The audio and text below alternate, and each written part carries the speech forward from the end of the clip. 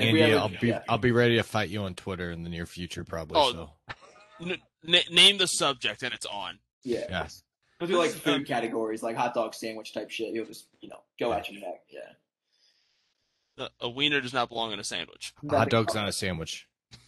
Thank you. We agree. Just Okay. lazy food naming right there. Chili belongs on spaghetti. That's true. That's true.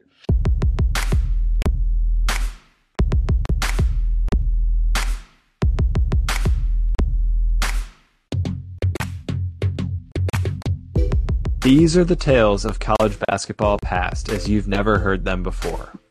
Our guests tell stories blending team seasons, on and off court moments, memories of personal fandom, catastrophe, and elation, and yes, alcohol. I'm Jeremy. I'm Matt. And I'm Pat. We do the work, you tell the story. These are the college basketball stories.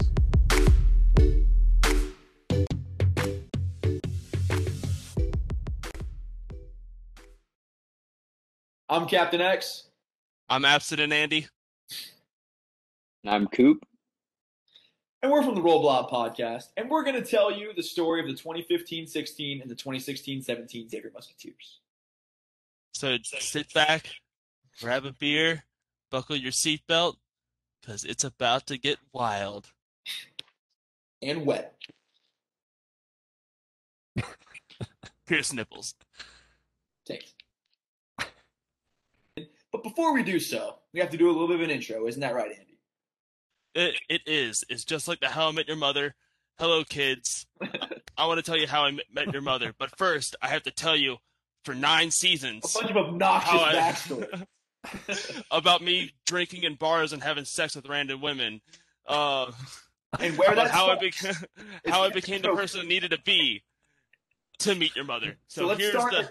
So Andy, we have to start at Larry Austin, right? That's where it starts. Yes, it's all going to start the Pete Gillen area. I'm playing in Cincinnati Gardens. So Bob Stack was the coach in 1980. Why doesn't it start before the Pete Gillen area? Because I was not even close to being a sperm cell. That's fair. Congrats on your So I parents. don't really remember. Yeah. Congrats to your parents for the sex, Andy. But so before we went to the Elite Eight, we had the season in 15-16. So real quick, Andy, we'll go into the season before that, which was, if you remember, the very handsome, slim man that is Matt Stainbrook. He was a senior that year with D. Davis, which really, Andy, if you agree, I think that was the first year that Xavier was kind of back. You know what I mean? Like, we had a lot of struggles after the Des Wells stuff coming to the Big East. And had 2 or 3 like non-Xavier years where we were just barely in the tournament, and that was the first year Xavier was back, in my opinion. Yeah, so we had those couple years. I mean, the 2012 class that was kind of a huge dud, kind of left a lot of doubt. Like, where do we go in this direction? Like, we're in this tougher conference. We're no longer playing the St. Bonaventures. We're playing the powerhouse of DePaul, and we really didn't really know which direction we're going. Are we falling off? Are we in over our heads? And then that year was okay. Because we had just gotten the Big East, and we're like, where do we stack up here? Because it's like, we could have easily, because we came in not being ourselves. Like, we were as vulnerable as we had been in 20 years, right when we go to the Big East. So it was like, looking at Georgetown, Nova, I'm like, I don't know where we're going to stack. Like, I could see us normally punching up above top 3, but right now we're way down. So I was like, man, we might struggle, because there was no give. And thank God for Samaje Kristen, because he just carried us and kept us afloat for a couple years. But Andy, so this year, we came into that year with pretty good expectations. We felt like we were going to be good, but it had been a while since we had been a traditional Xavier school. We had a pretty good regular season, landed a 6th seed, and felt good going into the conference or into the NCAA tournament. Andy, I don't know about you. So we ended up winning our first round game, which was against Andy. I'm sorry if I'm missing. We were a 6th seed. I know in the second round we played a 15 seed, but it's not here nor there. Okay. Yeah. Who do we? This is the year that Lehigh beat Duke. Lehigh beat Duke. Yep. Lehigh beat Duke in the 15-2 game. So we got Lehigh in the second round. So, but we did have to face 3J McCollum. So correct. That is a tough path to get to the Sweet 16. We beat Ole Miss in the first round. Oh yeah, with that dude with the long dreads. He was a bucket. They were playing Victor, where they had like the 11-on-11. They won. We beat them pretty handily. I think we beat them by like 20. And then we had Lehigh in the second round, which was a really, really good game. CJ played really, really well. I remember Miles Davis hit like that 3 from Narnia to send it, and then he just went crazy. We ended up winning by, I think, like 10. And that was the argument. In your pants is cool. Consider me Miles Davis. No, that wasn't Lehigh. That was Georgia State, Andy. We did beat Lehigh, but that was like 6 years prior. This was the Georgia State team with Ron Hunter and the Scooter. Oh, remember? Shit, you are right. You are absolutely right. He did for Colts in college in like 2010. You know what? They're all decades away. I mean, hey, they told us in the podcast we could have beers, so this is. Yeah, I'm old. But anyway, and then we lost. Okay, and then this was the big game, I think, as we kind of lead into next season. This is pretty relevant. So, Andy, we played Arizona. Our former head coach, Sean Miller. This was a blockbuster game for Xavier fans. 6th seed, I think they were the 1 or 2 or 3. They were 2. They were 2. Yep. That team was loaded. But we played our asses off, and we were winning most of the game. And this was Jalen Reynolds' like big breakout game. The end of that year, he was going off. And against Arizona, he had this one spin dunk in traffic and one. That was one of the craziest plays I've ever seen. I think he scored like 25 points against Arizona. Was the best player on the floor. We ended up running out of gas with like 5 minutes left. We were up probably 4, 5, 6, 7, and they ended up taking it. And they went on like a big like 20-6 run to take the game. But that was a good game. How much did Sean Miller pay that team? How much was his Arizona team worth? I think they had a net worth about $2 to $3 million. But he paid for, and that does not include all the sweat, the sweaty button downs that he sold. Dude, I missed that's probably that. another $5 million. Got to pay for that dry cleaning bill somehow. Sweat equity. Yeah, he's definitely paying sweat equity. But that was a good year. I mean, like, if you had promised us going into that season, we'd get a 6 seed, go to the Sweet 16, you take that to the bank. So that kind of leads us into 16-17, Andy, and I think that expectations were as high as they've been in a long time. Go ahead. Then there's the 15-16 year where sorry, 15-16. Yeah, so that year we have a lot of question marks. I mean, you have studs like Jalen Reynolds leading your way. You have a small shooting point guard who kind of did a lot of he did a lot on the floor. He rebounded well for a guy that's one, Miles Davis. But you're expected to be led by a sophomore 2 guard named Trayvon Blewett, who at that time, like, you don't know if he had a solid freshman season, but you really don't know what kind of star he's gonna turn into. And you have this skinny little red shirt freshman named Edmund Sumner, or he committed as a 3-star, but he redshirted to put on weight, and he still wasn't very big out there. But man, he was fearless. Helps when you grow 4 inches, though. It does. It does when you go from 6 foot, 110 pounds to 6'4", 100. He was like 6'5", 6'6". He was a freak, but I don't think we even really factored in much into the plans, Andy. Like, I don't know how much of a plan Ed was going into that season. I mean, we knew we were going to need a point guard. I guess it only made sense because we had him and Larry Austin, but like, so we went into this season, and Jalen was expected to be the dude. Like, Jalen Reynolds by a mile, I think, was expected to be the dude. He was like on preseason All-America teams going into that season, just because of the way he ended the prior year. But like, Farr had been an okay player, but not great. Trayvon was a huge recruit, so we expected him to step up, but he was only a sophomore. And then I think Miles Davis was expected to be a big piece for him. Abel was a nice transfer. So you had pieces, but like, you didn't know how it was going to fit because the 2 dudes on the previous team were, Stainbrook and D. They were both gone. So I think you felt good. I think we had like a top 30, top 40 type expectation.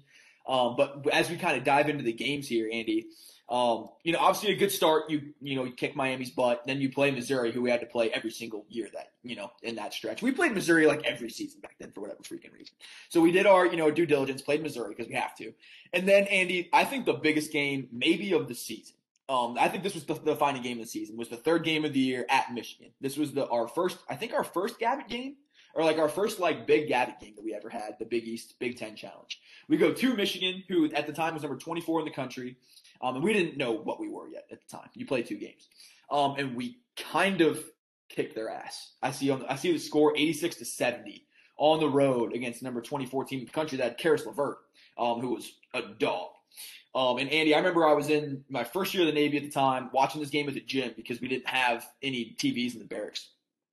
And just fucking going apeshit. Best workout of my life. That game was fucking nuts, dude. Like I remember like watching that. I remember we were wearing black jerseys, and I was like, this team. I mean, Ed went fucking nuts as a freshman. I was like, this team has the chops. James Cap, Barr, what's your second best workout of your second life? best workout. That's kind of private. It's rated R actually. Take off the air.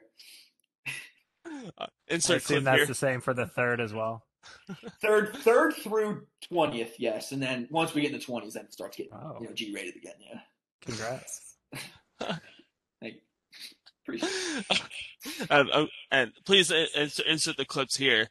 And But don't tell us we could be ourselves. I mean, that's never a good idea. and speaking of the coitus, that's exactly what we did to Northern Kentucky the next game, and we bent them over. And as far as I know, I was pretty blacked out that game. Norse up.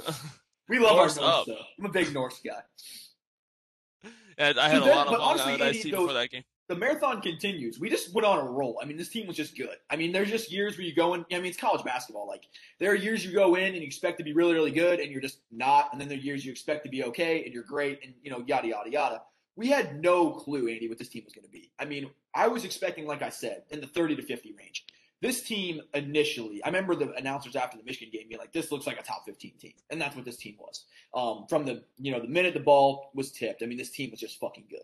So you can see here we win, I'm no mathematician. Right? First 12 games. I'm not going to count. Yeah, the first 12 games. And they weren't all easy ones.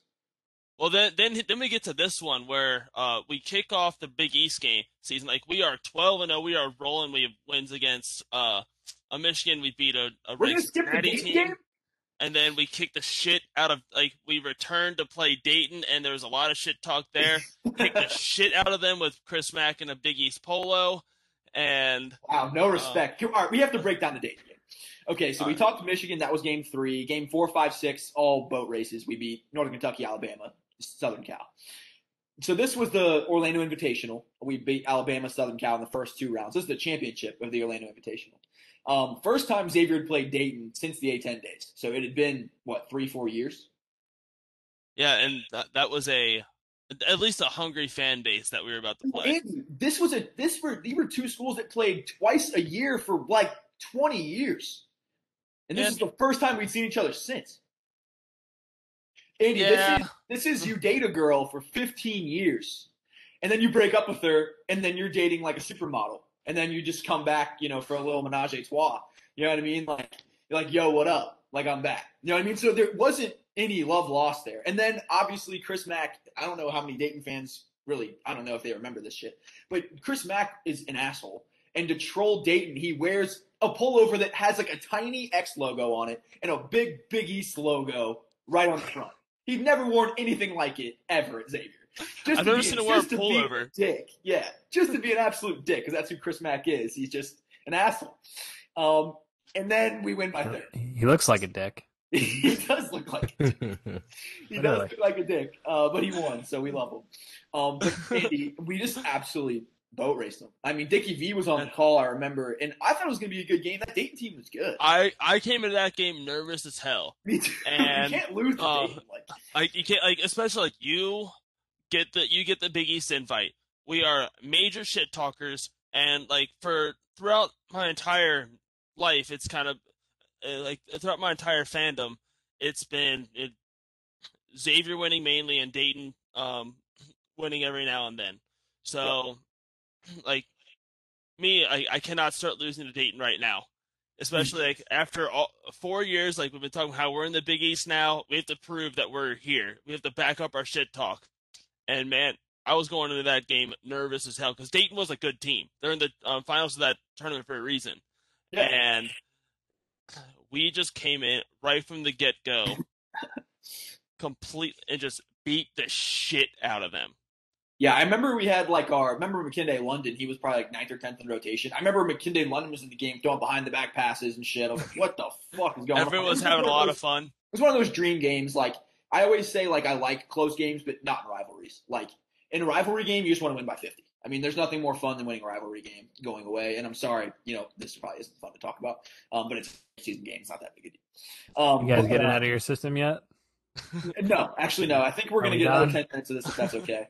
Uh, but it was And just now we got to talk Right, about how we got to the point where we wanted to win this game so bad. Let's break down all the Dayton wins for the last 15 years. we're not How I Met Your Mother, Andy. We're not going to do that. As much as I would love to, we'll do that on our podcast when we invite them on. But so obviously we're just feeling great. We're on top of the world. Anything from the moderators as we're just kind of doing our thing over here? I know it's kind of we're idiots. No, you're doing great. I mean, everything you guys just said for the last 7 minutes is going to get cut, so it doesn't matter. I mean, if it makes you feel any better, we beat Wright State by worse. There Yeah. you go. Instead of Red State, wrong college. That's correct. So continuing to rip snort through Western Kentucky and Wright State, and then the crosstown shootout. And Andy, I was giving them the breakdown a little bit on how we feel about the shootout. We don't need to get on it too much, but in my opinion, it's easily the most emotional game of the season. Villanova's gotten really, really close. The home game against Villanova's gotten up there. But to me personally, Andy, there will always be a whole other level of juice for the shootout. There really is. That's a rivalry that'll never die out. Because they keep saying one team has to win every now and then to be a rival. They keep talking about how Ohio State Michigan football is not a rivalry anymore because Ohio State wins so much. But even if Xavier were to win 8, 9 in a row, like Ohio State football has, it would still absolutely be a rivalry. There will still absolutely be a ton of hatred within that, and that'll be every both teams are going to circle that game on their schedule every single year.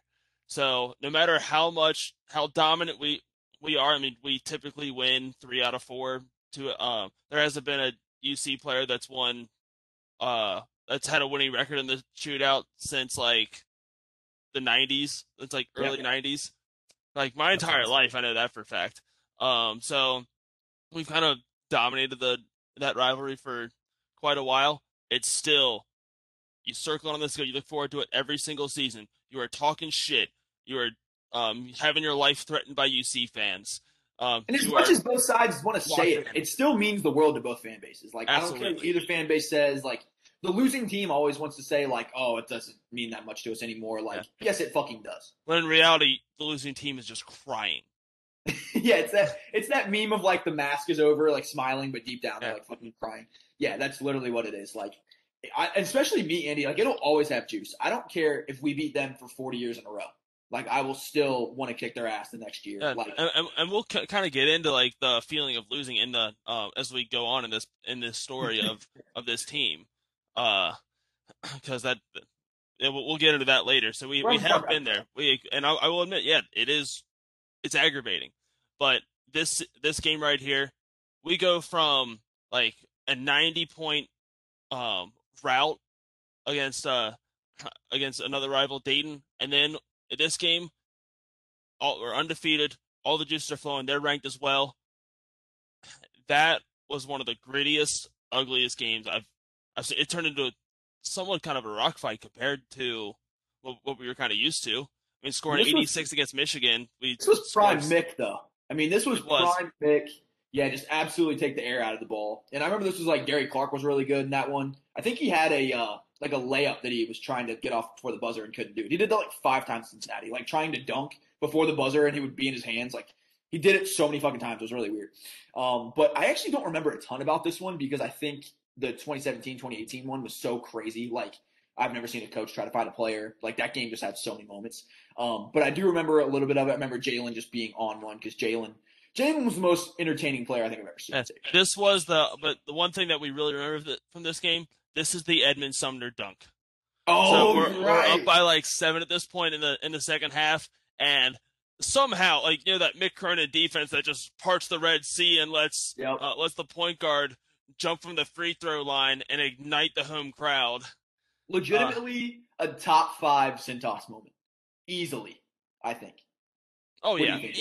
100%. That clip still gets played when hyping up the shootout. Yeah, so it was in mid-late second half, Andy. I think we're up 7, 8, 9-ish. We were up the whole game. But we were absolutely up 7. Put your money exactly we're up 7. Good call. Don't fact check me. I like the revisionist history right here. You're getting in the zone. I got to catch up.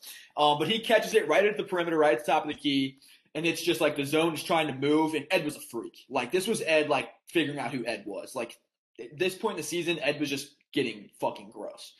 He takes just one dribble, and he was probably an NBA 3-point line, and just rises up and just fucking catches Octavius Ellis's body, and it was just over. Like the stadium just went fucking nuts. I saw a face that Ed made that I never like. He just was like, you know, when a player's like surprised at their own shit, he's like, holy fuck. Like you could see it on his face coming back the other court. He's like, that was fucking awesome. That picture is still everywhere. Like that was as cool moments I've ever experienced in a shootout, hands down. Yeah, absolutely. And we and from that moment, it was like the Vince Carter, it's over. Literally, like, the energy was just gone. Like UC had nothing. It was over. I'm pretty sure Mick Cronin just went to the locker room right after that without trying to fight a player this time. But he just left. It happens to you, you're like, okay, we lost. Like they can, Yeah. you know. Especially at home. Yeah. So winning the shootout, there's nothing better at this point. You know, Andy, we're undefeated. You know, we're what, 10, 11, 12, and 0, and we just won the shootout. Can't beat that. So then we have Auburn. I remember this was when Bruce Pearl, I think, was kind of new at Auburn. Like, so he wasn't really. He was just taking over. Yeah, so we boat raced them pretty bad. And then at Wake Forest was actually a really, really fun game. Edmund Sumner, I think, had like 20, 22, 23. I mean, he was just cooking at this point in the season. Yeah. And like, don't fact check me on this one, but like Chris Paul was at Wake Forest. Yeah, and so Chris Paul, they had Tim Duncan. Edmund Sumner clearly is clearly better than Chris Paul. That is confirmed. That was a good team. He beat him head to head. Yeah, that was a good team. Pretty good team. But so on to the Big East, Andy. Yeah, so first Big East game. So we are 12-0. We're rolling. We just we knocked off 2 rivals and 2 local Horizon teams. So we feel like we're on top of the world. Could not and be then, like, I probably got erect about 3 inches at that point. Attaboy. So we were living the high life, and then we go to Philadelphia to play Villanova in the Pavilion, and I swear to God, there is no better team, no better player than Ryan Arcidiacono in the Pavilion against Xavier. I'm not going to call him Dad, even if there's a fire. That dude. Oh, they could not miss. Like, because I really don't feel like our offense started off that, like, I guess we started off in a huge hole. It was like 21-5. Andy, this was officially when Villanova was daddy. Yes. Like, we had not yet conceded Villanova yet. Like, when we came to the Big East, like, we were like, okay, yeah, like, we've risen to the top of every conference we've ever gone to. This was when Villanova was officially daddy. We come in undefeated. They were 16, it says here. I don't know what we were ranked. We were probably in the top 15 at the time. And we come in feeling really, really good about ourselves and lose by 30. Like, just got See, at this point in the poll, let's see, it's at the top to December 31st. We got Yeah, you got to do a little like we were number 1 in the country, Andy. And a geography key, kind of check the legend and match it up. And right, Andy, we were number 1 in the country, if my math. Judging by the Sun, we were a top 1 team, and we weren't one. Yeah, we were number 1 in the country after beating Tim Duncan. As the son of Daddy. Oh, what a segue! As the son of Villanova. And so, do you guys still get Father's Day presents for them? Yeah, we give them a free trip to Cincinnati. You guys should come through. We can get 3 generations together. We can get Nova, Xavier, and Dayton. Get 3 generations. That'd be a good photo. Oh man. No, this are you okay being the grandson though? Oh. You gotta win here first. You gotta win at Papa's house first. Our athletic director, we were at a Xavier bar when they did like a live podcast. He said that Dayton can come to Cintas whenever they want. Open invite. Yeah, I think Neil Sullivan's scared. Yeah, I don't know if that's happening anytime soon. But so it goes. Anyway, yeah. So speaking of Daddy, Villanova just completely ran us out of their own building. Like, that was the time where we're like, and it was our first Big East game. We came in 12-0, and like, wow, what did we just get into? Like, it was our first Big East. Yeah, like, they just ran us out of the building. That was a very humbling experience because we were like that opened up more question marks. Yeah, we like how tough was our schedule actually? We just came into our first conference game of the season and just got fucking banged. But hindsight's 2020. It's just Villanova against Xavier. They're just going to shoot 65%. That's just How depressing was your New Year's that day? I don't remember. Drunk. Fair. Yeah. That's I drank a lot that night. Yeah. It was a nooner. I'm pretty sure it was a nooner, and so I started my day off hyped as hell. We are playing a ranked Villanova team. They're big name. Jay Wright's got his suit on. He's looking good. Sexifying the place up, and Can I just Got showers in his for suit. the new rules? Like, I'm so ready to not have Jay Wright like wearing his super suit to freaking games. Like, is Jay gonna be the only guy in the country that wears suits still? That's honestly a good question. Like, I feel like he's the only one that will like not wear a pullover. I But mean, he'll I still think look I really think good. That's the thing. He'll look good in whatever he Yeah. wears. He should wear a tuxedo T-shirt. He'd look really good. Still Yeah, better than he me is. in a suit for sure. They'd sell out immediately. I kind of like that idea. They should do a giveaway. Villanova should do a giveaway, tuxedo T-shirt night. Jay Wright should wear it. I'd wear it. He should start a clothing line. I'm going to say it. Golden ticket idea. But anyway, so Andy, we bounced back against Butler, who honestly, they've kind of taken on our Dayton, honestly, a little bit. Butler is kind of our new Dayton in the Big East. Like, we really, really don't like each other. They are the most AAC team in the Big East. Like, just looking at their fan base, and I don't know if you know what we mean by that. We hate the American Conference too. There's like they're mouth breathers. You know what I mean? Like Butler is like out there in this barn in Indiana. Like all these Big East schools are all like city, metro kind of schools, like yada yada yada, and they're just out there in the cornfields, just like their Twitter dudes are nuts. You talk about VCU, like their Butler Twitter dudes, the 7 that they have are just wild. Like just like real life degens, like not like degens in a funny way, like just Like they are the type to tweet at players telling them to off themselves yeah, it's over just a basketball game. They're terrible. they're like mentally sick. Like if a recruit chooses a different school, if they lose out on the 3-star recruits that they top Yeah. out at, that he was never good enough to come here. He's terrible. We don't Can't care. shoot. We don't care for those guys. It looks like we won 88-69 at home. Nice. We gave him that. We're a generous Yeah. generous act. You let them get to But- 69, then you have to stop them the rest of the game. That's how it goes. So We kind of pick back up, Andy. So we lose at Nova real, real bad. Then we pick it back up. Wins against Butler, wins against St. John's, DePaul, and Marquette. This was before we lost every game to Marquette. I think we've lost, like 6 of the last 7 against those guys lately? and still beat Woj once. Okay. Woj is tough to beat, bro. He's kind of wild. Fucking Won't be able to beat him any longer. Oh, we missed our opportunity. It's kind of sad. That's correct. Well, that's because Woj is going to get the Duke job in a couple years.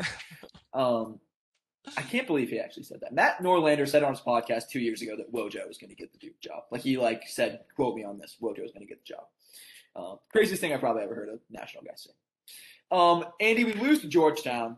What the fuck? Well, this was actually when Georgetown was still not horrible. Yeah. They weren't good, but they weren't embarrassing. So Georgetown, It was like 2 years removed from the FGCU game. they've just done an absolute nosedive. Like when the Big East, when we got to the new Big East, they were pretty decent, like probably 4th or 5th, and they've just slowly just declined. I think they might have had DSR that year, Devontae Smith Rivera. That might have been like his senior year. He was really, really good at Georgetown. But God, that program has been we shit on them because they're just such a waste of space. Like, I don't know, I fucking hate Georgetown. They're just fucking useless.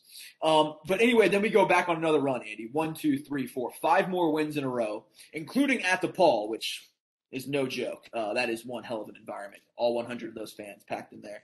But wins against Seton Hall, who was good. I think this was before they were really catching on. But then Isaiah Whitehead was still there, though, I'm pretty sure. Andy, this Providence game was a blockbuster, though. At Providence, they were number 10 in the country. I think this was when we were up there like 6, 7, 5 range. This was like Xavier was, we were like a top 10 team in the country at this point, right? We were definitely pushing it. I know it was a top 10 game for sure. And the Nova was 3 versus 5. Holy shit. Yeah. Yeah, I think 3 is the highest Xavier's ever been. I think you're right. That was we were 3 in the country at that point.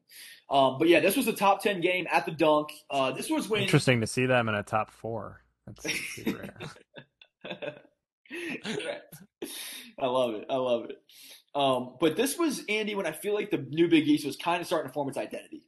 Providence was starting to get kind of good. I feel like the cream was kind of rising a little bit, and kind of rivalries were starting to take place. Like we were starting to really not like Providence. Butler had kind of taken on. Villanova and us had kind of started butting heads a lot more. Seton Hall was getting good. We were kind of like seeing who was going to be, the powers.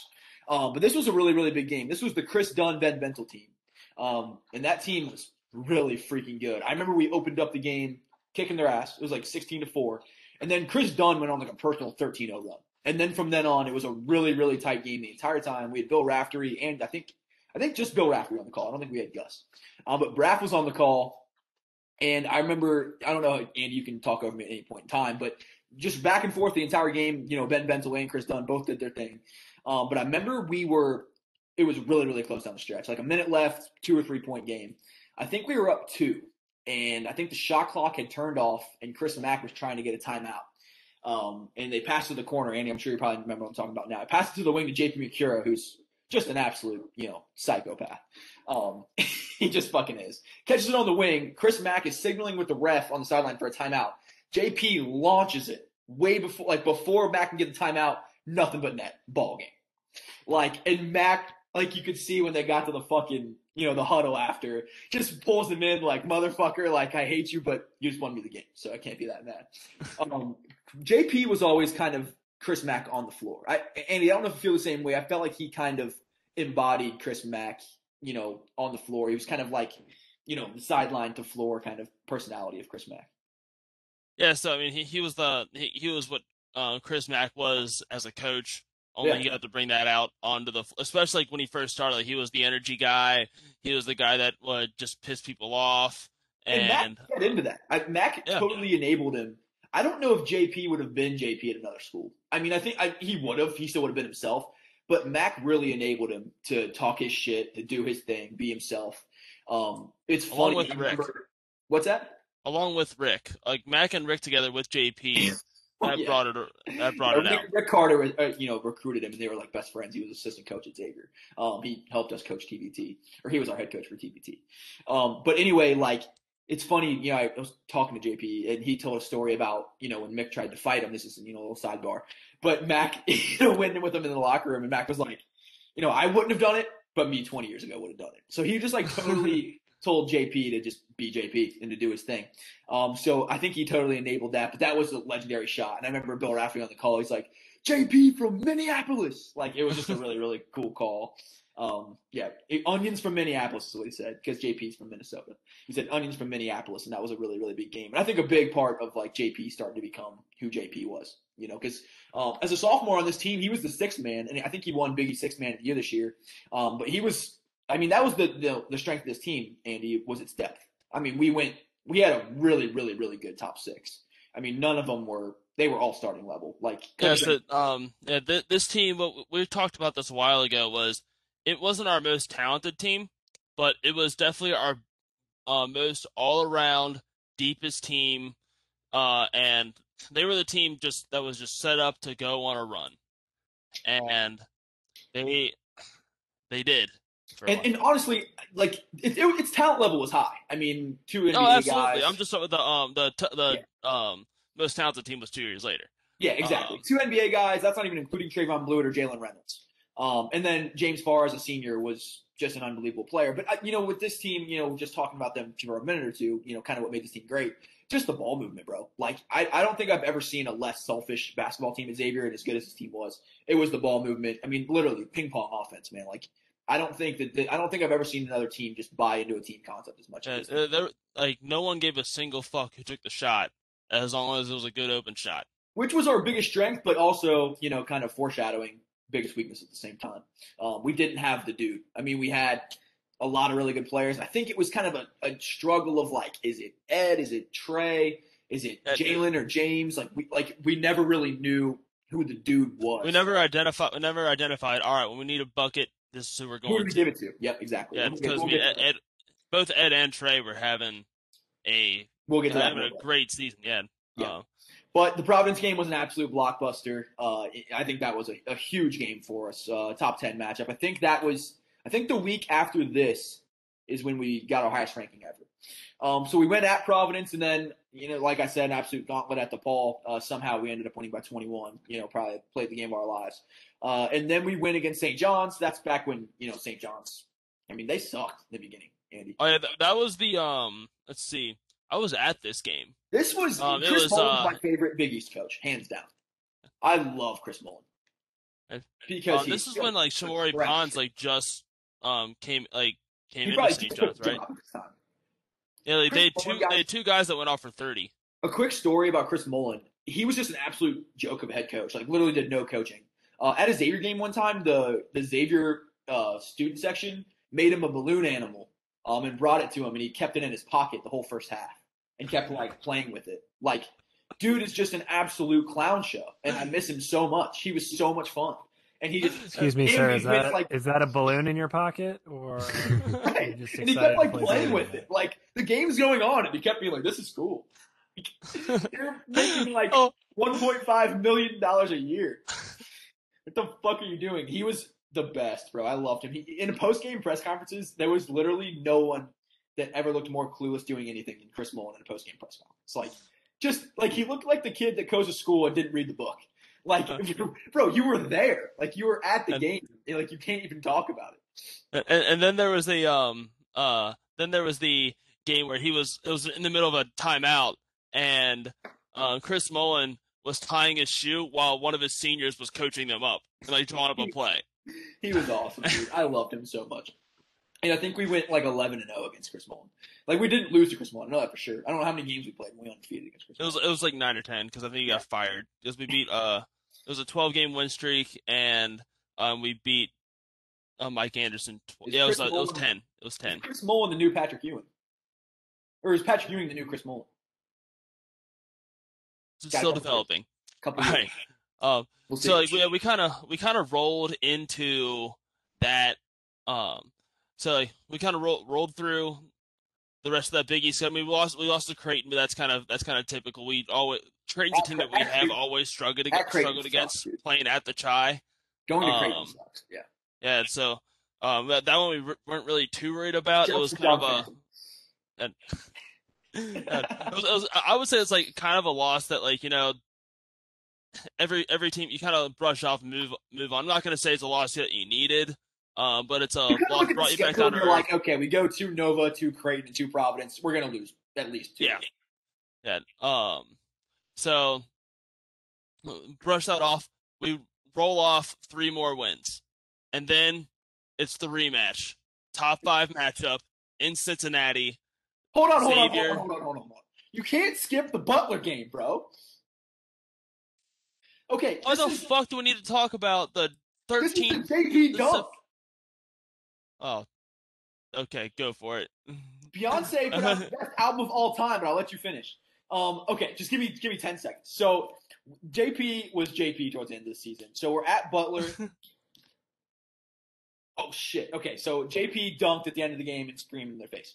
Andy. All right, 3 seconds to spare. It's perfect. Shot clock. Hey, me you every asked night. for 10 seconds. I gave you 10 seconds. No, Got finished early like usual. Big JP was game. Coop from the clouds. Coop, blink twice if you can hear me. Go ahead, Andy. All right, beautiful. All right, yeah. So JB dunked on their ass and drank out of a water fountain, and that he did. So we get to the top 5 matchup, and that Centos Center is rocking. And keep in mind, this is a team that blew us out of the water by 31 in the middle of this in our first Big East game. We could have done a whole podcast about this game. We probably could have because this is the most legendary Centos game of all time. Yeah, so I remember I remember I had to walk in. The girl I was dating at the time, she was not a basketball fan at all. But, surprised it didn't work out. And so I show up to her apartment. I have to tell her, she's making dinner and I have to get up and be like, Um, just so you know, Xavier plays Villanova like right now, and I'm not going to talk to you for the next 2.5 hours. Oh, boy. And so I went to another Sure, room. that went over well. And you guys aren't still together? We're not, surprisingly. I don't know what Shocked. got in the way of that. I go into like their guest room and I'm watching it on this tiny, it has like a 20-inch TV.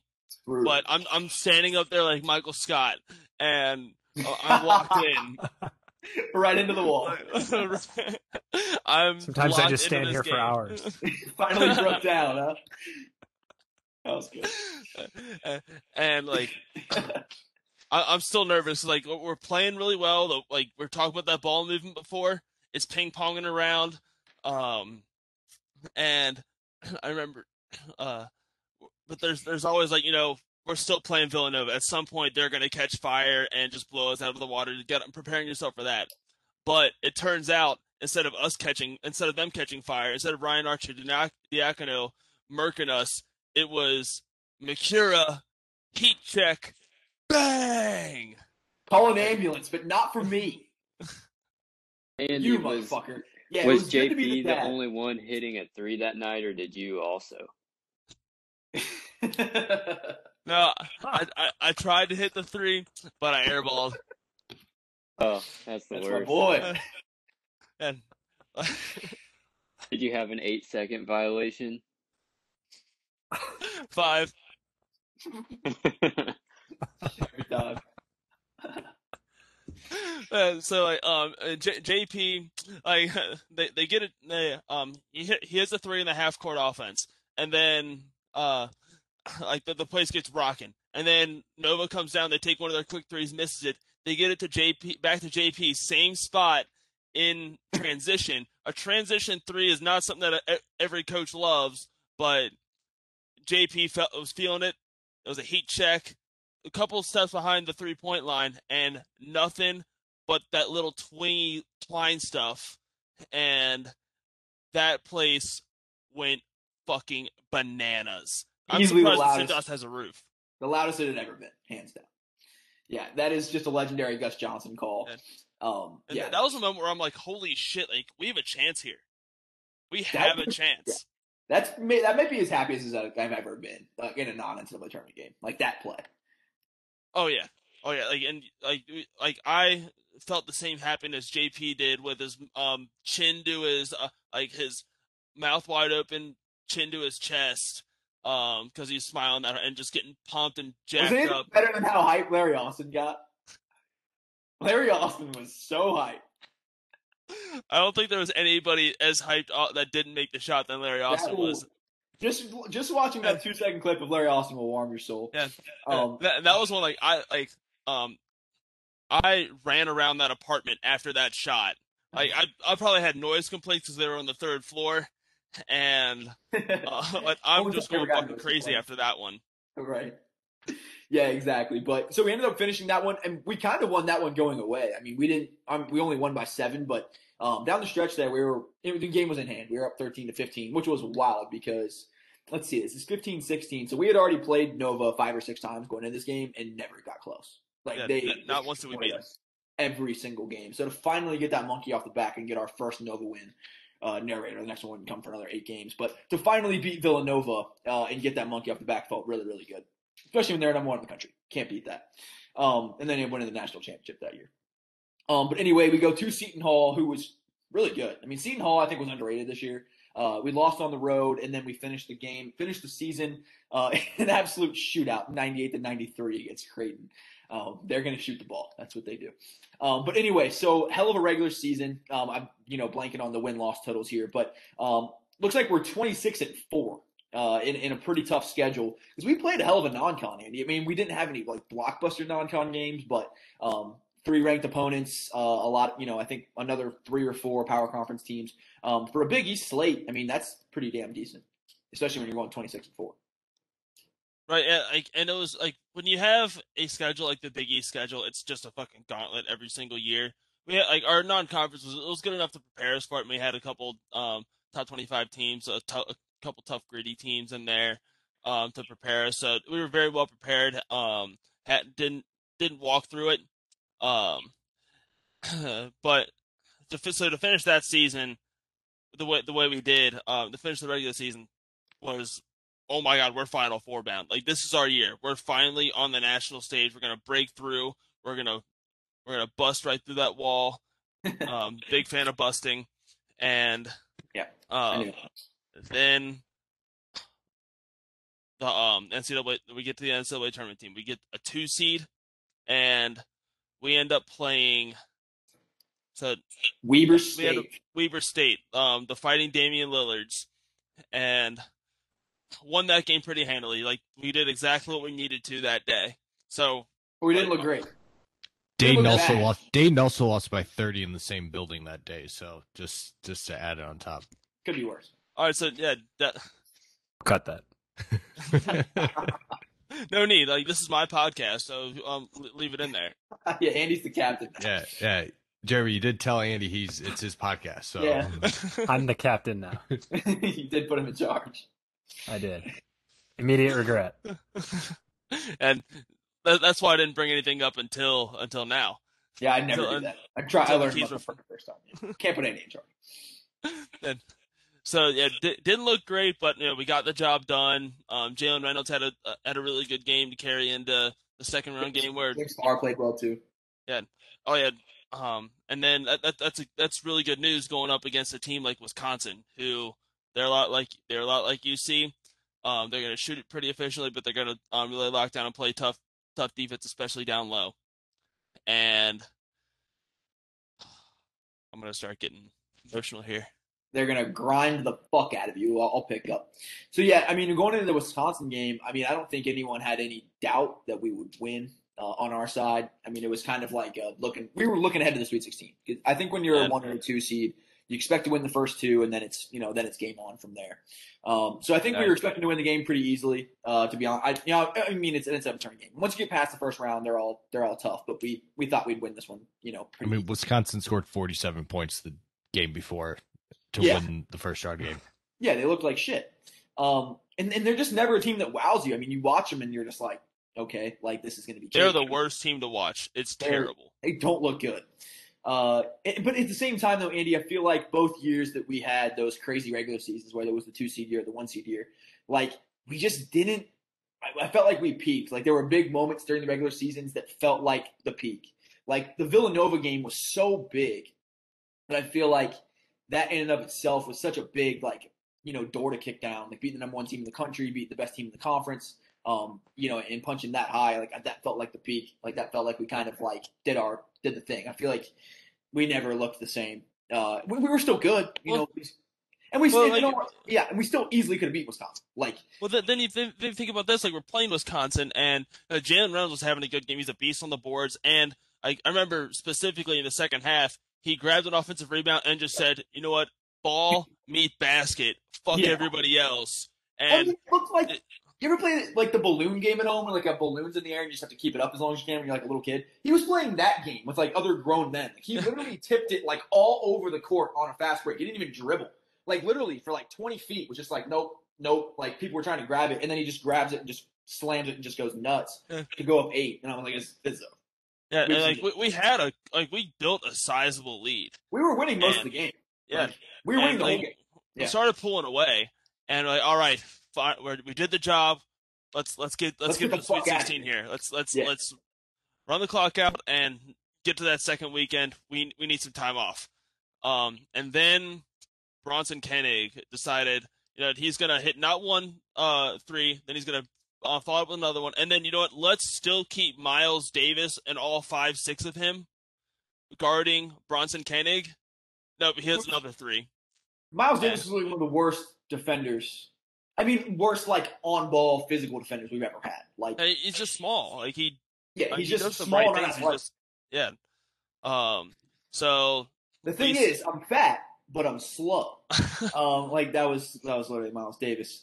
Great player. He just wasn't athletic at all, and he was not tall. So I don't understand that guard at all. Like if you put JP on him, JP's eating that shit. I don't know, but so it goes. And then also too, I mean, the play that we all remember Edmund Sumner just dribbling down the sideline and just kind of just like looking like a player that had a Monstar steal his talent. Like I don't know what the fuck happened. Like he just like had the soul sucked out of him and just turned the ball over. Andy, like what the fuck was that? I still to this day don't know. We're talking about the very end of the game. Yeah, the charge call. Oh, no, here's exactly what happened. All right, Like, so Monstar stole his talent. Like this is bullshit. I think you're remembering it wrong. I'm gonna fact check you here because Edmund Sumner dribbled down and fucking Matt, it was Shoemaker. Yeah, the Brad Davidson before Brad Davidson. Tim Duncan. He stepped in front and like just threw himself back. There was no contact. Edmund Sumner actually threw up a shot and made it.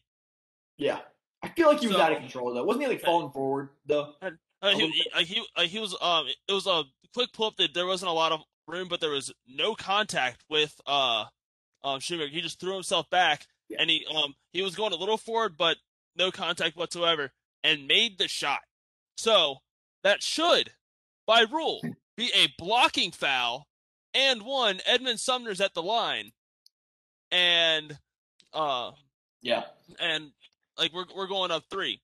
No, instead it's a tie game, a charge call, and Wisconsin dribbles down and takes it a half court, and yeah. Well, I'll never. I would say I'd watch the film, but I'm never gonna watch that shit ever again.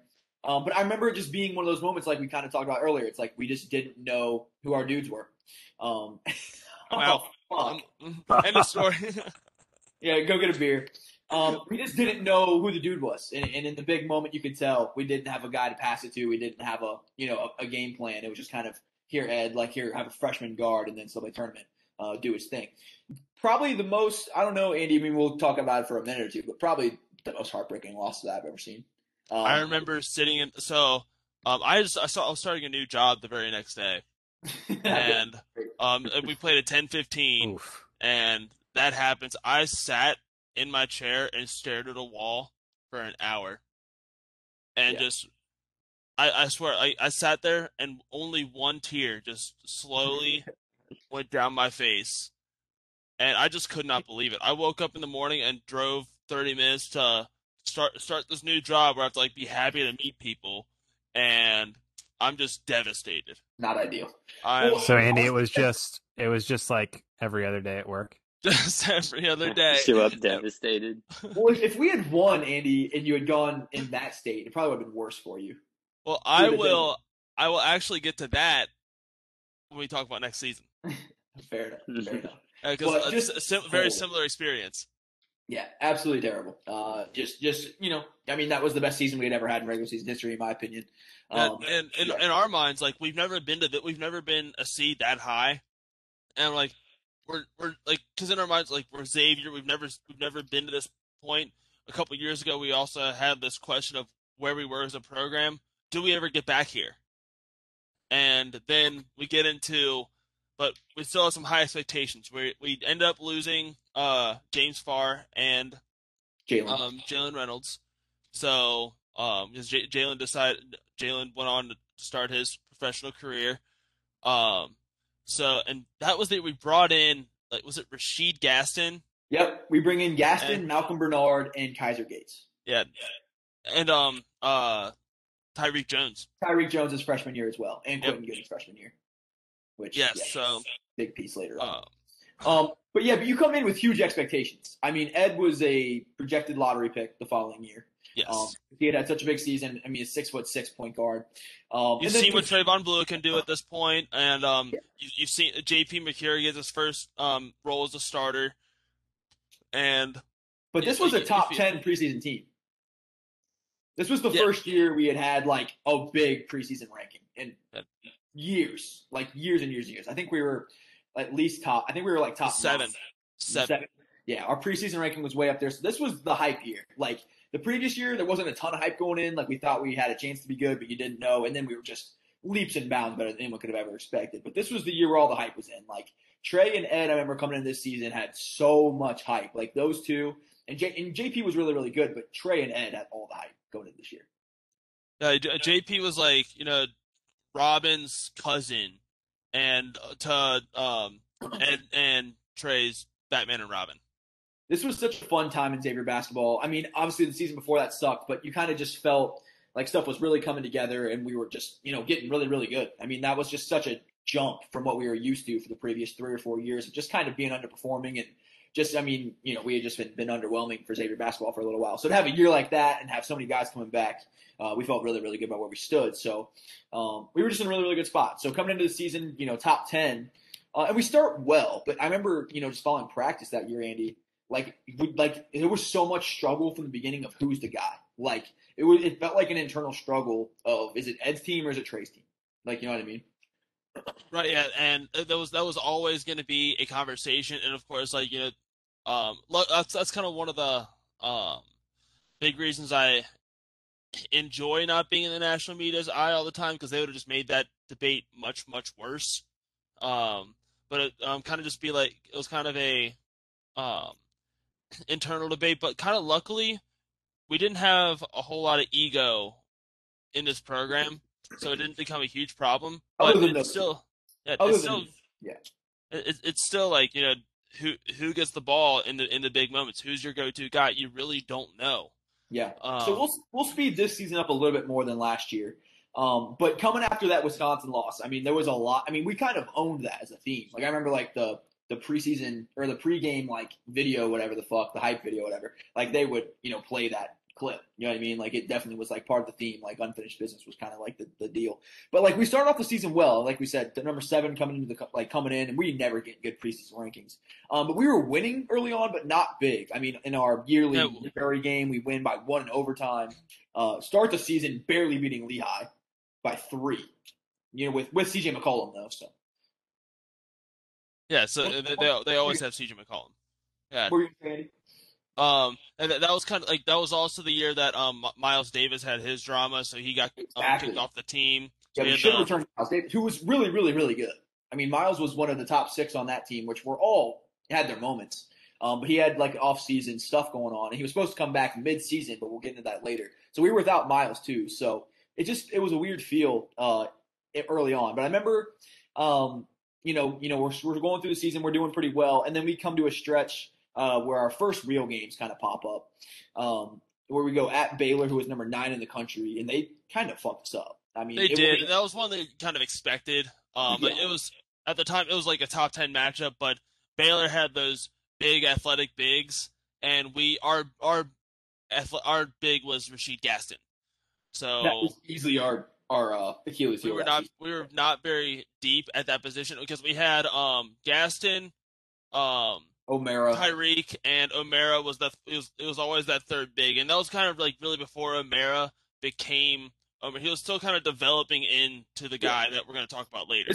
Junior O'Mara was okay. Senior O'Mara was really, really good. Yes. And then I remember the next game, Andy, at Colorado. This game just fucking sucked. Like Bill Walton was on the call. We played like ass, and it just fucking sucked. I had to turn the volume off at halftime. Like I couldn't deal with it anymore. Like if you're winning and Bill Walton's being a jackass, it's fun. But if you're losing and Bill Walton's being a jackass, it just sucks.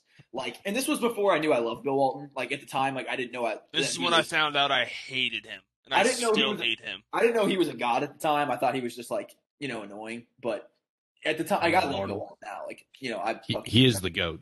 He is absolutely 100%. It sucks that a game like that, like one of the few chances Xavier gets for Bill Walton to call the game, and it had to end up like that. It sucked. And Colorado just was not good that year. Like that was a bad loss. Even on the road, that was a bad loss. But we did get it right a little bit. We started going on a winning streak here. So we went against Utah, who I think was okay. We went against Wake Forest, who was really starting to get bad at that point. And then some easy W's, Eastern Washington, and then the Big East starts. So I remember going to the Big East, we kind of were I don't really know where we stand. Like we felt like we were good, but we hadn't really clicked at all. Like this team was definitely the opposite of the year before, where this team had a crap ton of talent, but was just underplaying. Where the team prior was talented and good, but they were playing way above where anyone could have expected. So going to the Big East, you feel good. You're like, okay, well, we'll get it figured out, and we still have all the pieces and all the talent. And we win against Georgetown and St. John's, and then we go to Villanova. Which is the big turning point of the season. So we go to Villanova, they're number 3 in the country. I think we were top 20 at the time, maybe. And then Ed Sumner, very early on, I think in the first 10, 15 minutes, if I'm not mistaken, Andy, gets He went down. Yeah, went down, gets injured, done for the season. And then so like I remember exactly where I was when I found out about that injury. I was actually at work, and not to name drop, but CJ Frederick was like, Andy, did you hear? Ed's out for the season. And I'm just like in shock. Yeah. In complete shock. And I'm like, you're lying to me. You are like, I'm a Xavier fan. You're just fucking with me right now. Like, no, because I thought it was like a little tweak of the knee. You'll be back in a week or so. No, he's like torn ACL, and I left the room. He was he was the cornerstone of the team. Like going into the season, I think we all expected him to be the best player, him and Trey. Like you couldn't really pick one, but man, Ed was so talented. And then behind him, you got like point guard, such an important position. You have a freshman, nothing behind him, especially with no Miles. Without Miles Davis, we had nothing behind him. So we had a freshman who had no touch around the rim, couldn't shoot. But we find out exactly how good that kid can be. So this was a shitty time. We lost by 25. Which isn't bad at Villanova for us, to be honest. And then we go to Butler, who's number 12 in the country, and actually play a pretty close game. But we do lose by 5. And then it's just a gauntlet of a schedule too. When after you lose, arguably your best player. Then we have Creighton at home, who's number 7 in the country. We lose that one. We beat Georgetown in a pretty much a charity game because they're Georgetown. And then this was a weird year, Andy, where the crosstown shootout was during the Big East part of the season, which was really, really weird. But we go to Cincinnati that year. Ed just went down four games ago, and early on, actually, go ahead. Ed played in this game. Did Ed get hurt in the second Villanova game? Yeah, I think it was the second one. All right, but beside the point, Ed did play. He didn't play well, but this was the Trayvon Blewett breakout game. Yeah, this Trey was when Trey is an absolute fuck. He goes 12 for 12 in the first half. He ends up scoring 40 for the game, but unfortunately, everybody else forgot how to play offense. It was like we couldn't rebound either. There were 3 factors. We all couldn't shoot. We couldn't rebound, and Jaron Cumberland decided he was gonna insert himself into the national conversation because that was his breakout game. We could not stop him, and it wasn't even like he was hitting. Like he was just hitting very. He'd beat his guy off the dribble and hit a pull-up mid-range shot just over and over and over, and we could not stop him. We just didn't have athletic wings on that team. Yeah. We didn't it should have been Malcolm Bernard to get the guard there, but Jaron was really, really strong though, so it would have been a tough guard for him. But Trayvon scores freaking 40. Had 25 at halftime, and we were up 8 to 10 at halftime. Just got dominated on the glass. I think that at one point they had more offensive rebounds than we had total rebounds at one time. We got punked in that game, which was absolutely brutal because that's just a game that I want to win more than any game on the schedule, in my opinion. Andy, you talk about knowing exactly where you were with these unfortunate events and stuff. There's 2 things I remember most about this game. Number one, for whatever reason, I'm at work and I tell my coworker who's a Xavier alum and has the highest ERA in Xavier baseball history. Not but I told him, I'm like, Trey's going for 30 tonight. He's like, yeah, okay, we'll see. And then, at halftime, he basically has 30, and I felt like a genius. Second thing I remember most about this, and one of the most frustrating things, is it's a waste of a game. We brought out the gray jerseys that look great with the blue font on them, not that gray with white jersey or whatever, and get beat in the gray jerseys. That is very true because when you feel sexy and you look sexy, you got to play sexy. And we had one guy playing sexy, and the rest of them played like they had Mick Kernan coaching them. And Jackie Moon out there. Big Jackie Moon vibes. Got to play sexier than that. Yeah, not great. Yeah, definitely not great. But Trey still scored 40. Hard to get that. So at that moment, we just lost to UC. Now we're gonna have to hear about it for the next year or so. And at that point, we lost 4 out of 5. That was our 4th out of 5 losses at that point in time. After being preseason top 7, Not great. But then we win our annual Chris Mullen game because it's Chris Mullen. And then we win against Seton Hall, which is, a tough W. And then a win against Creighton. Yeah, this game I want to talk about real quick because this was when Quentin Gooden and Tyreek Jones both had their breakout game. Tyreek went for 16, and I think Quentin Gooden went for about 13 or 14, and he had a couple threes. They were ugly threes, but they went in against Creighton. Yeah, they willed us to that win. Those two freshmen. Was Ed playing at this point in time? Yeah, Ed was playing at this time. Okay, so then the Villanova game where Ed does get hurt. That's when he gets hurt. We already covered all that. All right, I want to tell you exactly where I was during this moment.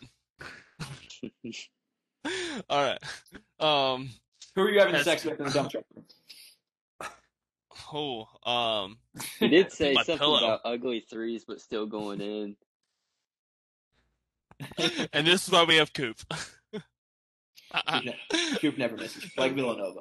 Okay, and then the losing streak. So we lose Ed. Do you also call Coop Daddy? Of course. Okay. And that goes without saying. I kind of like Coop Daddy. I think Coop Daddy just sounds good. Oh, thank you. That kind of rolls off the tongue, of course. Here for you, champ. So Ed goes down against Nova. We lose 1, 2, 3, 4, 5, 6 in a row. After just looking like it was going to be a good season. Like it wasn't going as we thought. Like we thought we would be like top 10 good. Turns out we're like top 25 good. We couldn't really figure out who was the best player, but we're still solid. And without Ed, we're like, okay, the season's over. Losing 6 in a row, like after losing one of our best players, it's over. And that was a point where, like, for the first time in the last 2 years, and that's a long time from my memory. We have to win some Big East tournament games in order to make the tournament. Which I'm one. We're all in the minority. We couldn't give a fuck less about the Big East tournament. We want to win the NCAA tournament. Of course, like we want to win the Big East tournament, but it's not everything to us like it is some of these old head UConn and well, if you're Seton Hall guys. Oh, you haven't done anything since the fucking 80s, so like all you have is the Big East tournament. Right. So, but like for us, like the Big East tournament, like the conference tournaments are just a pathway to the NCAA tournament. Like you really, really care about them if you need to win games in them to make the NCAA tournament. But if you're already in, you really couldn't give a fuck less. But we had the perfect slump buster. Like after our 6-game losing streak, 2 games in a row against DePaul. Like you can't beat that. Like fate was in our hands for sure. But Andy, I don't know about you, dude. It felt like such a slog though. Like the first half of that first DePaul game, like after the 6-game losing streak, we still sucked. We were losing. We did not look good at all. JP hit a shot from like 45 feet at the buzzer to go into halftime. That honestly, I felt like fuel to run. Then we started playing solid. I mean, I remember JP was like throwing lobs to Quentin Gooden in the second half. Like, yeah, that was awesome. That was when the juice kind of started flowing a little bit. Gus Johnson was on the call, and then we played DePaul again. So that's obviously another W. And then we're like square on the bubble. So we win the first round of the Big East tournament. Go ahead, Andy. Yeah. So it like kept saying like me being the national college basketball analyst and on the selection committee. Was saying this, if Xavier makes the semifinals of the Big East tournament, then they're in. So here we are in the quarterfinals against Butler, who a team that we're kind of like back and forth with. I mean, they're number 18 in the country at this point, and I mean they were a shoe-in NCAA tournament team, and they're one that we've always struggled with. This was the start of the Trayvon Blewett run. So, like we're in a dogfight. And I remember it's about 55-55 at this point, and Trayvon Blewett he gets to the elbow and does like a half spin fadeaway. Nothing. I'm just sitting like, why the fuck are you shooting that? And just tickles the twine. That shot is like it sparked Trayvon Blewett into just carrying us into the run that we're about to talk about. Yeah, Trey just went into another planet. Like once the Butler game like kicked in, like he just went otherworldly. And he was battling a pretty bad ankle injury, which like the thing at the time. Like everyone's like, I don't know if Trey's even gonna play. His ankle injury was so bad. But he just went into another planet. And then we go against Creighton, so we won the Butler game. Was that good? Yeah. Oh, sorry. What? Yeah. We win the Butler game. And I remember when the buzzer went off, I was down in my basement with my dad, and I just turned around and screamed, "Fuck yes, let's go dancing!" Yeah, that felt And- like we punched our ticket. I mean, we weren't going to get a good seed, but we felt like we punched our ticket. We That's kinda as got loud it. as it was. Really? I don't want to blow You your don't I don't wanna want to wake blow your anyone up. listeners' eardrums. He wants to blow other That's things. fair. Yeah, And Yeah. not their big eardrums. blow guy, just not here. Yeah, just not the eardrums.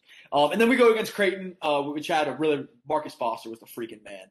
And it was like the Marcus Foster versus Trayvon Blewett game. I think Trey hit like a buzzer beater on our last possession of the game. So I think either tie it. I think he tied it or we went up 1. And then Marcus Foster hit a buzzer beater to win the game.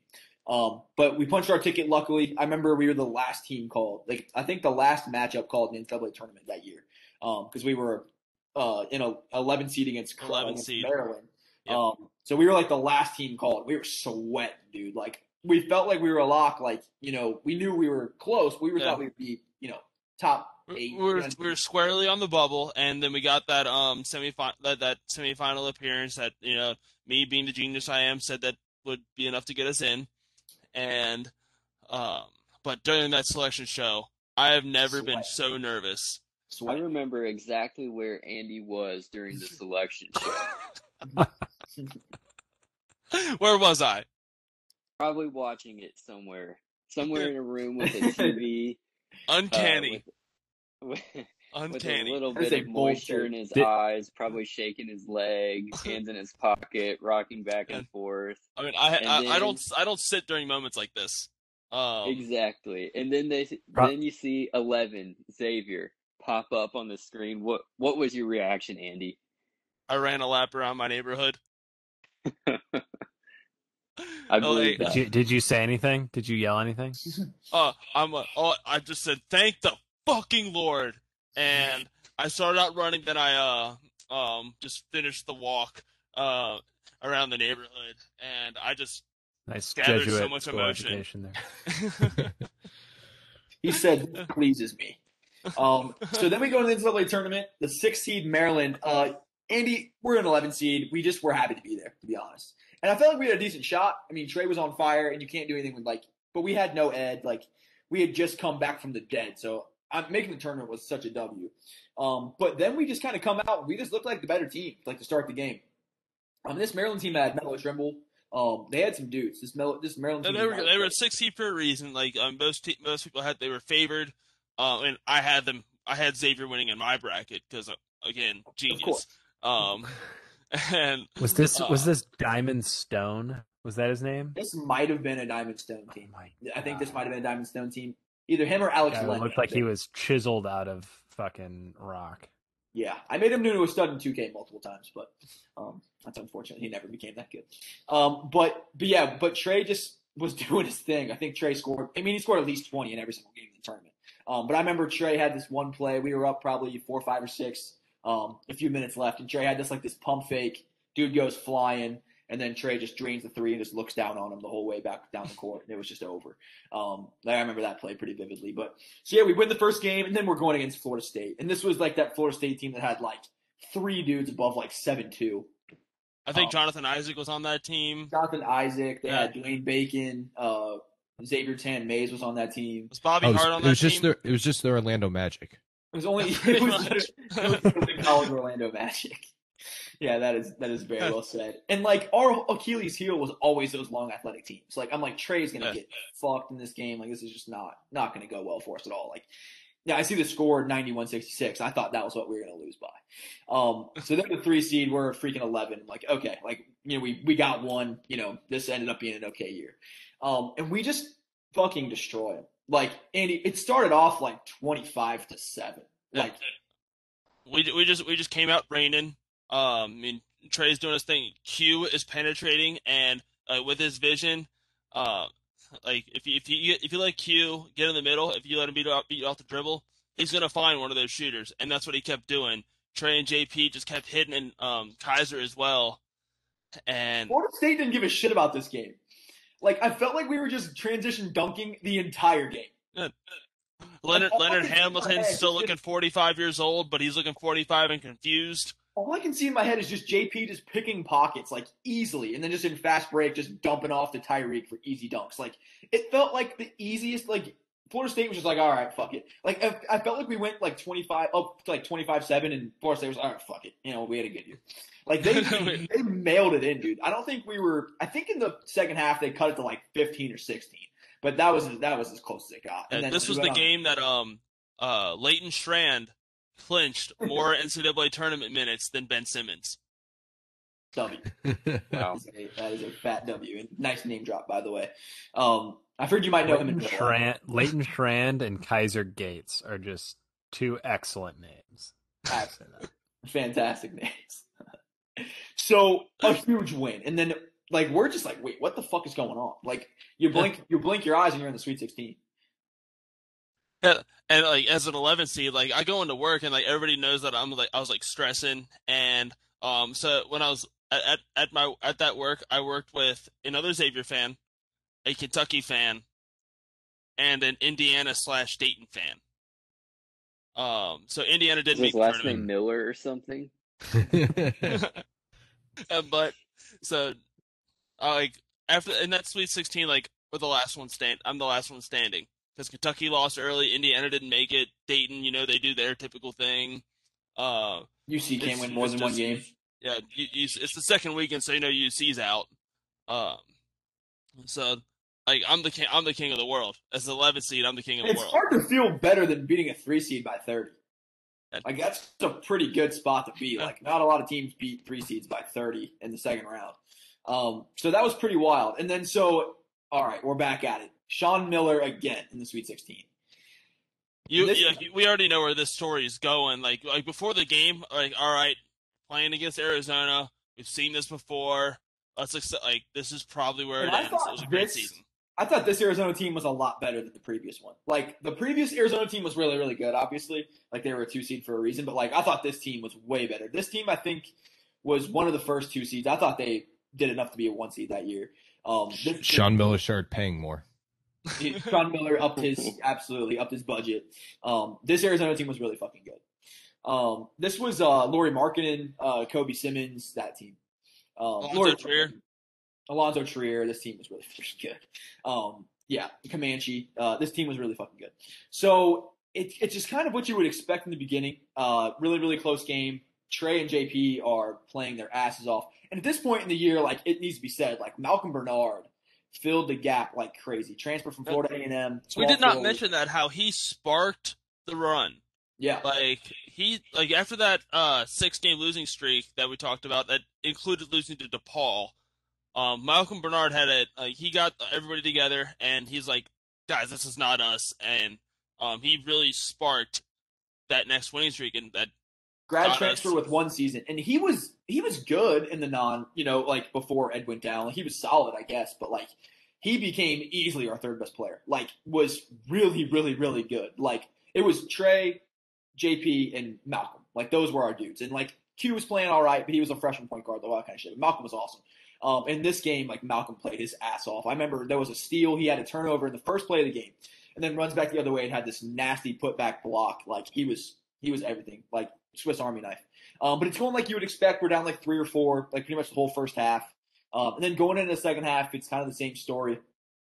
Like we're hanging with them, and then there's like 5-6 minutes left, and Arizona goes on a run. And Andy, if you remember this, like we go down like what 8, 9, 10. I remember they went on the run. We were down 8, and with like 3 minutes left. I'm starting to set in like, all right, this might get away from us. And it's like you're playing with house money, but like it's so rare to get these opportunities. Like to be in the Sweet 16, 2 games away from the Final Four, like you have to capitalize on everything you can get. Like even getting there is tough. You know what I mean? So once you're there, you're this close. It's hard to like let it go, even though you're playing with house money and your season was over 10 days ago. But anyway, so like we're at this point, and you're like, fuck, like it's now or never. Like we have to play perfect basketball, and that's pretty much what we did. We played perfect basketball. And it starts with a corner 3 from number 5 himself, Trey 2K, and that sparked the comeback right there. We were down 8, and I think it came off an offensive rebound, and kicked out the Trey in the corner right in front of the bench. And actually, I think it was Malcolm Bernard. Yeah, I know Malcolm had more. 3. I knew Malcolm had one. Malcolm might have had the first one. I know that he and Trey both had big threes to get us back in the game. But I know Malcolm did have a big one. Malcolm was so good at this point in the season. Like, he really came on. But then we got one from Trey as well. And then we're right in there. And then until it's just it's tied, right? Like, was that when Sean hit his shot when it was tied? Yeah, we were tied when Sean hit it, and that was just an absolutely incredible play call. So yeah, tied game is about 40 seconds, and you're like, okay, like what's Trey's shot going to look like? And then he ends up they ran a decoy play down to Sean O'Mara, who had like 3 dudes draped all over him, and somehow still gets a shot off and goes. And so we ran that decoy play was ran so perfectly where we allowed Sean O'Mara to get the perfect position, and was it JP that made the pass? I think it was Trey. Okay, even like no first passing, just absolutely drops an over the shoulder dime, and but then too, it's far from over. Like the ball goes in, like and you're like, okay, shit, we're up 2. They still fucking a whole shot clock to work with. And Alonzo Trier was on fire. Like down that whole second, like the whole second half, Alonzo Trier was killing us.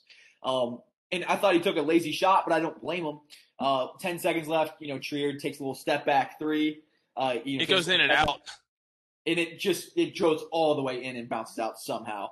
And the ball tips around for what seems like an eternity until Malcolm Bernard just somehow comes away with it and just has daylight and tosses the ball up in the air, and you just can't even believe the game's over. Like we just fucking stole that one from Arizona. And then so he tosses the ball up and then just completely decks a walk on. Yeah, I think it was Barr just body slammed the shit out of him. Which I actually made like a "My Heart Will Go On" video dub to it. Just standing there.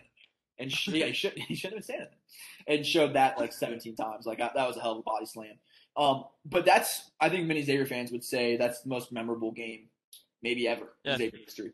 So we were talking about I started this new job. We were up late, and I would have been like we won. We played that game at another 10:20 game, maybe even like 10:40. The game ended at like 1, and it was really late. We just beat Arizona. I'm just on fucking cloud 9. I did not sleep till about 4 o'clock, and I got up for my 8 o'clock shift the next Friday morning, and I just come in, and the UK fan and the other Xavier fan are just waiting for me, and I just come in and just go, no patients are there yet or anything. I'm just like, let's fucking go. At everybody at 8 in the morning. I was still on it. And so that's exactly what it was like late at night after we did win. Yeah, I didn't sleep. And then, we'll wrap it up here quick, but like we go into the Gonzaga game, and I remember texting my brother, like, you ready to go to the Final Four? We felt pretty good about the Gonzaga game. Like, I think, but this was before Gonzaga was like Gonzaga. Like right now, I think they're, blue blood. Like, I think it's hard to say that they're not. Yeah, like they had never been to a Final Four either. But that Gonzaga team was really fucking good. I mean, you have the big Russian lumberjack and Nigel Williams-Goss, who absolutely went off against us. Matthews dude was a dog too, number 4. That team just had dudes. I mean, they were just a way better team. Like we didn't play well at all, but like we lose that game 19 times out of 20. Like that team was just like really. Yeah, it was like they were already hitting their they shot about 53% from 3. I'm pretty sure. They went off. They did not miss a shot. It felt like playing Villanova. Like they couldn't miss. Like I felt we played well, but they just played out of their they just played incredible. Especially after the JP half court shot going into halftime doesn't count. Like he got it off a little late. I forgot about that. That just deflated the locker room. And at that point, Gonzaga got whatever they wanted because that would have brought him to like a 5-point. Within a 5-point game. Yeah, everyone talks about that, and it's one of those games. It's hard to watch like NCAA tournament games you lost. So I don't even remember what the score was like at that point in time, but I felt like it was. I feel like it was kind of a moot point. I don't know how much we would have had either. Well, so my remembrance is Gonzaga went on their little run. They went on a little run, got wide in the gap right before halftime. And then JP hits that shot. Momentum is just like back. Like we feel like that we can get it, and then it doesn't count, and just every bit of energy just gets drained. Yeah, And it's possible. I just feel like that team was the better team. Like, they were easily. Yeah, no question. That one's no doubter. That's not like the Duke game from 04 where we deserved to win. Gonzaga was far and away the better team. But that is that season, man. Like what a fucking run. Like for that season to be dead. And like the reason those 2 seasons are so important to us because like it's such a great team, like a great season, regular season that ended in a disappointing way to a disappointing regular season that just we played out of our minds, and it was a major roller coaster and set us up for just the most talented season, like the most talented team that we've ever had. First 1 seed ever, and kind of got us to through the MAC legacy that we all knew and love. Does it taint things at all if I remind you about Dayton's Elite Eight run? Like within our rivalry, you guys weren't even the first to make that run as an 11 seed. I didn't even hear anything that after the word taint. Yeah. Yeah. They just started thinking about taints. But I will say no because that's I outside of that sentence, I don't think about Dayton at all. Like the I Don love Draper. that. Anyone that beats Ohio State's cool with me. My other question was going to be, have you guys seen the movie Fantastic Four? Negative. So you haven't seen Fantastic Four or a Final Four. Gotcha. Ah, there it is. I was waiting for it. You know, though, not that Final Four saved me from getting a Xavier tattoo. Me and 2 of my coworkers are all going to get X's on our shoulders if they made the Final Four. Me too. Yeah, me too. I'm getting my nipples pierced once we win a championship. I'm getting my taint pierced. I want you guys to do that. I will tweet that. Yeah, there's nothing worse than Coop being bored at work. Because Coop being bored at work makes me do things. Yeah, we had to rap that because of Coop being bored. Coop, you're not allowed to be bored anymore, my dude. Hope the new job sucks, by the way. Jeremy, you have to root for Xavier now because we have this on video recorded. So when Xavier actually wins, Cap is going to be screaming. I'll never root for Xavier, but it will be a happy, you got a consolation moment if they crush me and do those things. Perhaps it could be in there. Like, at least Andy's piercing his nipples. We got a pierced nipple and a pierced taint coming through, though. So that's right. Entertainment value. Yeah. You can have full rights to the broadcast. Ooh. I'll give you exclusive broadcasting rights to that. I'm in.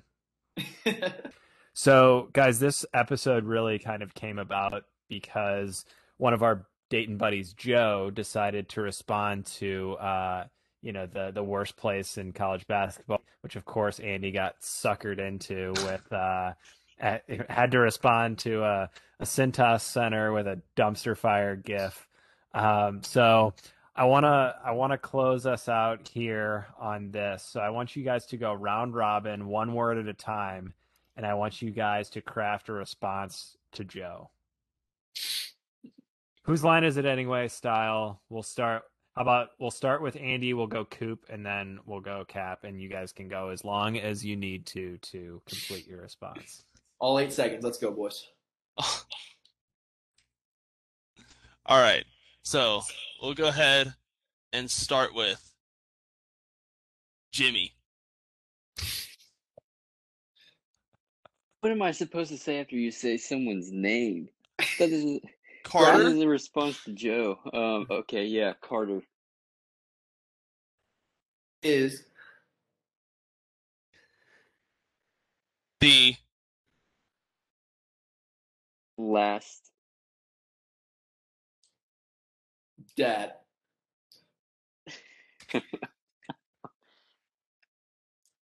Jimmy Carter is the last dad. Take that, Joe. Suck it. Jimmy Carter's the last dad. Period. Got him. Roasted in clear daylight. I think I can say Joe will be speechless and not sure how to respond. Hope you don't have work tomorrow because lucky and productive. I thought that set up with I thought that was set up with Jimmy Carter was the last president who saw you win in Cincinnati. I mean, that would make sense, but this is the Worldwide Podcast. Come on. Jimmy Carter's the last dad. Suck it, bitch. I told Joe I was going to get a response from you guys, and he's going to be thrilled. Against all odds. Oh, shit. There's no dad like the last dad, I'll tell you that. That's right. All right, so last question of the night is, why is Xavier afraid to play Dayton? I mean, so I have a simple response to this. I'm surprised to hear that. You don't respond to anything. Does Jimmy Carter have thoughts on this? What about The Last Dad? He's the last dad. That'd be a good movie, The Last Dad. Jimmy Carter Productions. So I want to answer your question with a question. What does playing Dayton do for us? How do we benefit as a high major conference team from playing the Dayton Flyers? CapEx has left the chat. You prove that you're not scared. I personally want to play the game. I think the rivalries are good for college basketball. And I'm cool with it. Like, I'm very cool with scheduling a rivalry that you don't really benefit from, because you're just gonna kick their ass anyway. Just remind them that Jimmy Carter's the last dad and move on. If we do play Dayton, I will literally make Jimmy Carter's the last dad shirts, and we'll all wear them.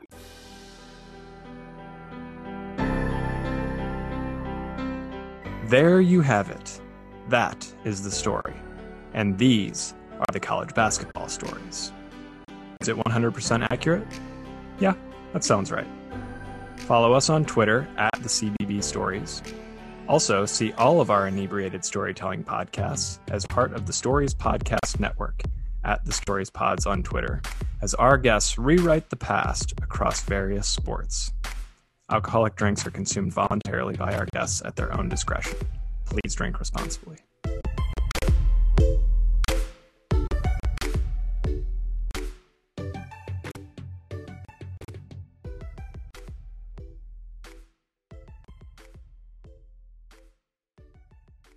Mic A drop. deep fried meme with like laser beams coming from Jimmy Carter's eyes and say you just lost to the last dad.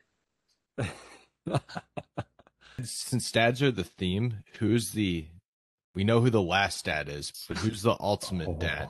That's Jimmy a whole other Carter? podcast. Jay That's a Wright? whole- Jay Wright to Xavier? Xavier to Chris Actually- Mullen? Maybe. I think Jay Wright to everybody. Like, cause like there's no one like. Jay Wright, the first dad? He's got a big family. He's got a big family. And so, like, I would never want to date Jay Wright's daughter. She can be just an absolute smoke show and love college basketball. We'll never date because there's no one more intimidating than a guy that just sits there in a power suit with his hair slicked back. I can just imagine going to dinner at their house on a Wednesday night. He's still got a suit on. He's still looking good. And, like, There are pictures of him on the beach on vacation with a suit on. Hey, Andy, I think you proved with your stories tonight. I don't think you're going to have to worry about dating Jay Wright's daughter. Plus, there's no way he could have a daughter since Jimmy Carter was the last dad. Yeah. So he wouldn't have This even is had true. the There are no more opportunity. dads. Shit. Yeah. Excellent point, Coop. Jay Wright has Never time. mind. His daughter's going to be dating That's a the other short thing. Italian, brown-haired point guard. No question. Me an arranged marriage. So, Andy, Cap was telling us before you got on that you're notorious for some Twitter beefs at times. And so, Andy, I want to get your Mount Rushmore of people you've gotten in a fight with on Twitter. oh shit. So One of them's a Hall of Fame baseball player. Yeah, Come on. the top one is definitely Kurt Schilling. He is Hell yeah. That is Incredible. I am blocked by him now, so that is just on my trophy case. So he's probably he's definitely on there. It's a big head up there. That's a. I can't believe we haven't know gotten you the about- plaque yet. Blocked on Twitter by Kurt Schilling. That definitely needs to happen. I'll put that right here next to my signed Xavier shirt. In your And wallpaper. and the wallpaper. It'll really tie the dump truck wallpaper together. And so, but like, I really, what my biggest flaw is I give nobody's too much time of my day. So there's this kind of group that just completely, I swear, they sit there and think of how they can piss me off every day. There's this guy named Mike Saver who just he has the dumbest takes of it. Like he always talks about um he keeps telling me that Travis Steele and Paul Scruggs suck, and I would just go back and forth with him for hours. There's one of And Cap's burners, by the way. Yeah, I haven't told you yet, but and so like and he ended up like being like obsessed with me. Like when we lost to Butler, my mentions were just completely through the roof, and it was mainly him. And then there's this other dude that like, he's kind of like more respectful about it. Like Mike just tries to like he calls me a douche, and he like personally attacks me and just looks like an ass clown. This guy he's just the most negative person I've ever heard. Like he um like pretty much under any of my tweets, he'd sit there and be like, "It's time to fire Steele." Like I could tweet about spaghetti, be like, "We need to fire Steele," and so I would go back and forth. Like it would piss me off, and I'd call him a moron. There was one time he was like, "We're gonna lose to Creighton by 20." We ended up winning that game, and my drunk ass went back and forth with him for a while. you'll turn down no Twitter beef. Like I'm up for any argument. I have stopped that recently, and my life has been a lot better. I've been a lot happier. you don't care if it's like Kurt Schilling or Couch Fucker 6969. Like you will literally get into It doesn't matter if you're verified and have 2 million followers, or or if you have 2 followers. Now, or it's one of the, 500. and I'll round it out with Mike DeCourcy. He was it was his first year of being a bracketologist, and it was the year that it was the COVID year, and so like that was the year that in my mind Xavier's squarely on the like it was 50-50 on whether they're going to make the tournament or not, and um he and so I was back and forth with UC fans. They had just like gotten that bullshit.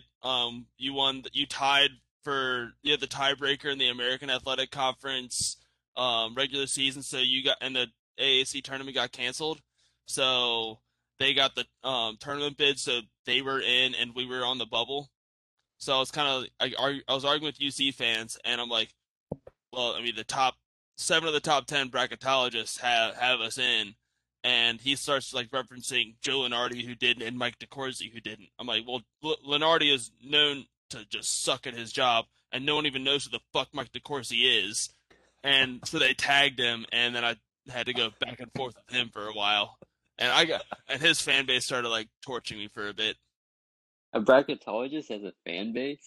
Apparently, he's like a Fox That's- analyst too. Oh, wow. It's all their burners. Yeah, it had to be their burners. I was like, Great I take, fucked up Mike. his name too. I called him like Takusi or something. Close enough. So you have one of the best pitchers ever that's close to the Hall of Fame, and then a bunch of no names on your Mount Rushmore. That's pretty much it. Okay. That sums up Andy perfectly. And I will. Gonna be a lot of visitors to see that attraction. And like that's one of the 8 wonders of the world. That's right. All right, Cap, I got one for you now. Yeah. If Navy defeats Xavier in basketball, how do you feel? I'm furious. I don't care. Not if even Navy a little bit I don't care if proud. Navy goes out in 30. Doesn't You're acting like he has any respect for the Navy. Yeah, I would rather. I don't want the Navy to lose, but I don't. If they do lose, I kind of chuckle a little bit, for being honest with you. Because honestly, too, I was enlisted Navy, so that's a bunch of stupid officers and shit. So, I do like David Robinson. He's the only like Navy basketball guy that I fuck with. He's just a good dude. But like, I don't know. I would rather have one Xavier win over like 500 Navy wins. If that makes any sense. I'd rather Xavier win a first round game than Navy win the championship easily. And Xavier wears navy blue, to be honest, so he's kind of still supporting it. We did wear Navy colors last year. We wore the yellow and blue last year. That's true. That was All for maybe it was Cap. the Cap X game. I don't know. It was. It might have been. No, we do not care about Navy basketball. Low-key forgot they had a team. I honestly kind of did. Yeah, you don't think of like Navy basketball or No, it's weird. even Army basketball. Air Do they Force still run the triple basketball, option in basketball? They do actually. Yeah, they do. They do. Yep, They still score running like 8 triple points a option. game. Coop, you've heard the Billy Madison quote: "If you pee your pants, or if peeing your pants is cool, then consider me Miles Yeah. Davis." You've heard that, right? I have now. Okay, now you have. Excellent. So I have to ask, after your dog peed the carpet earlier, please tell me your dog's name is Miles Davis. That's yeah, we can rename her. That's fine. There we go. Now you've heard the quote, and now she's got a new name. That'll work. All right. Oh. Andy sees his picture and runs away. Lynch, can you click on the banner photo? It is a disgusting, gross photo. Oh man. Man, Jeez. what a stud. That guy, Andy, ruined our lives. This fucker. Look at that sunset. I know. This fucker right here. But Hey, two huge shots. I mean, he look hit at that balance. He can take a charge. He can. Clearly, I mean, his feet had to be set. I mean, look at that balance. And that really was the start of Wisconsin taking charges. I mean, he was Brad Davidson before Brad Davidson. He's also a friend of the Panda. He's a banker currently. Friend of the panda. The fuck does that mean? And he's a friend of the panda, though. Coop, Who what is does friend of the panda mean to you? What does it mean to me? It means if he's a friend of the panda, I'm an enemy. I won't support it. That's a good call. I'm gonna Google it and find out though. What could that like, possibly mean? Is he a big is he a rewards member at Panda Express? Or like Pablo Sandoval, maybe. That's Yeah, a baseball huge. podcast. Like his favorite movie is Kung Fu Panda. Meta World That is Peace not changed his great. name to the Panda's Friend in 2014. Yeah, if he's pro panda, I'm anti panda. Coop, I have to agree with you on that. Yeah. Fuck BYU. Fuck pandas. We hate BYU. You probably get kicked off of campus rapping a panda at BYU. But it was a lot of fun, and likewise, if you guys ever want to come fuck around with our bullshit, you're more than welcome. For sure. Sounds fun. It was Roll a blast. blob.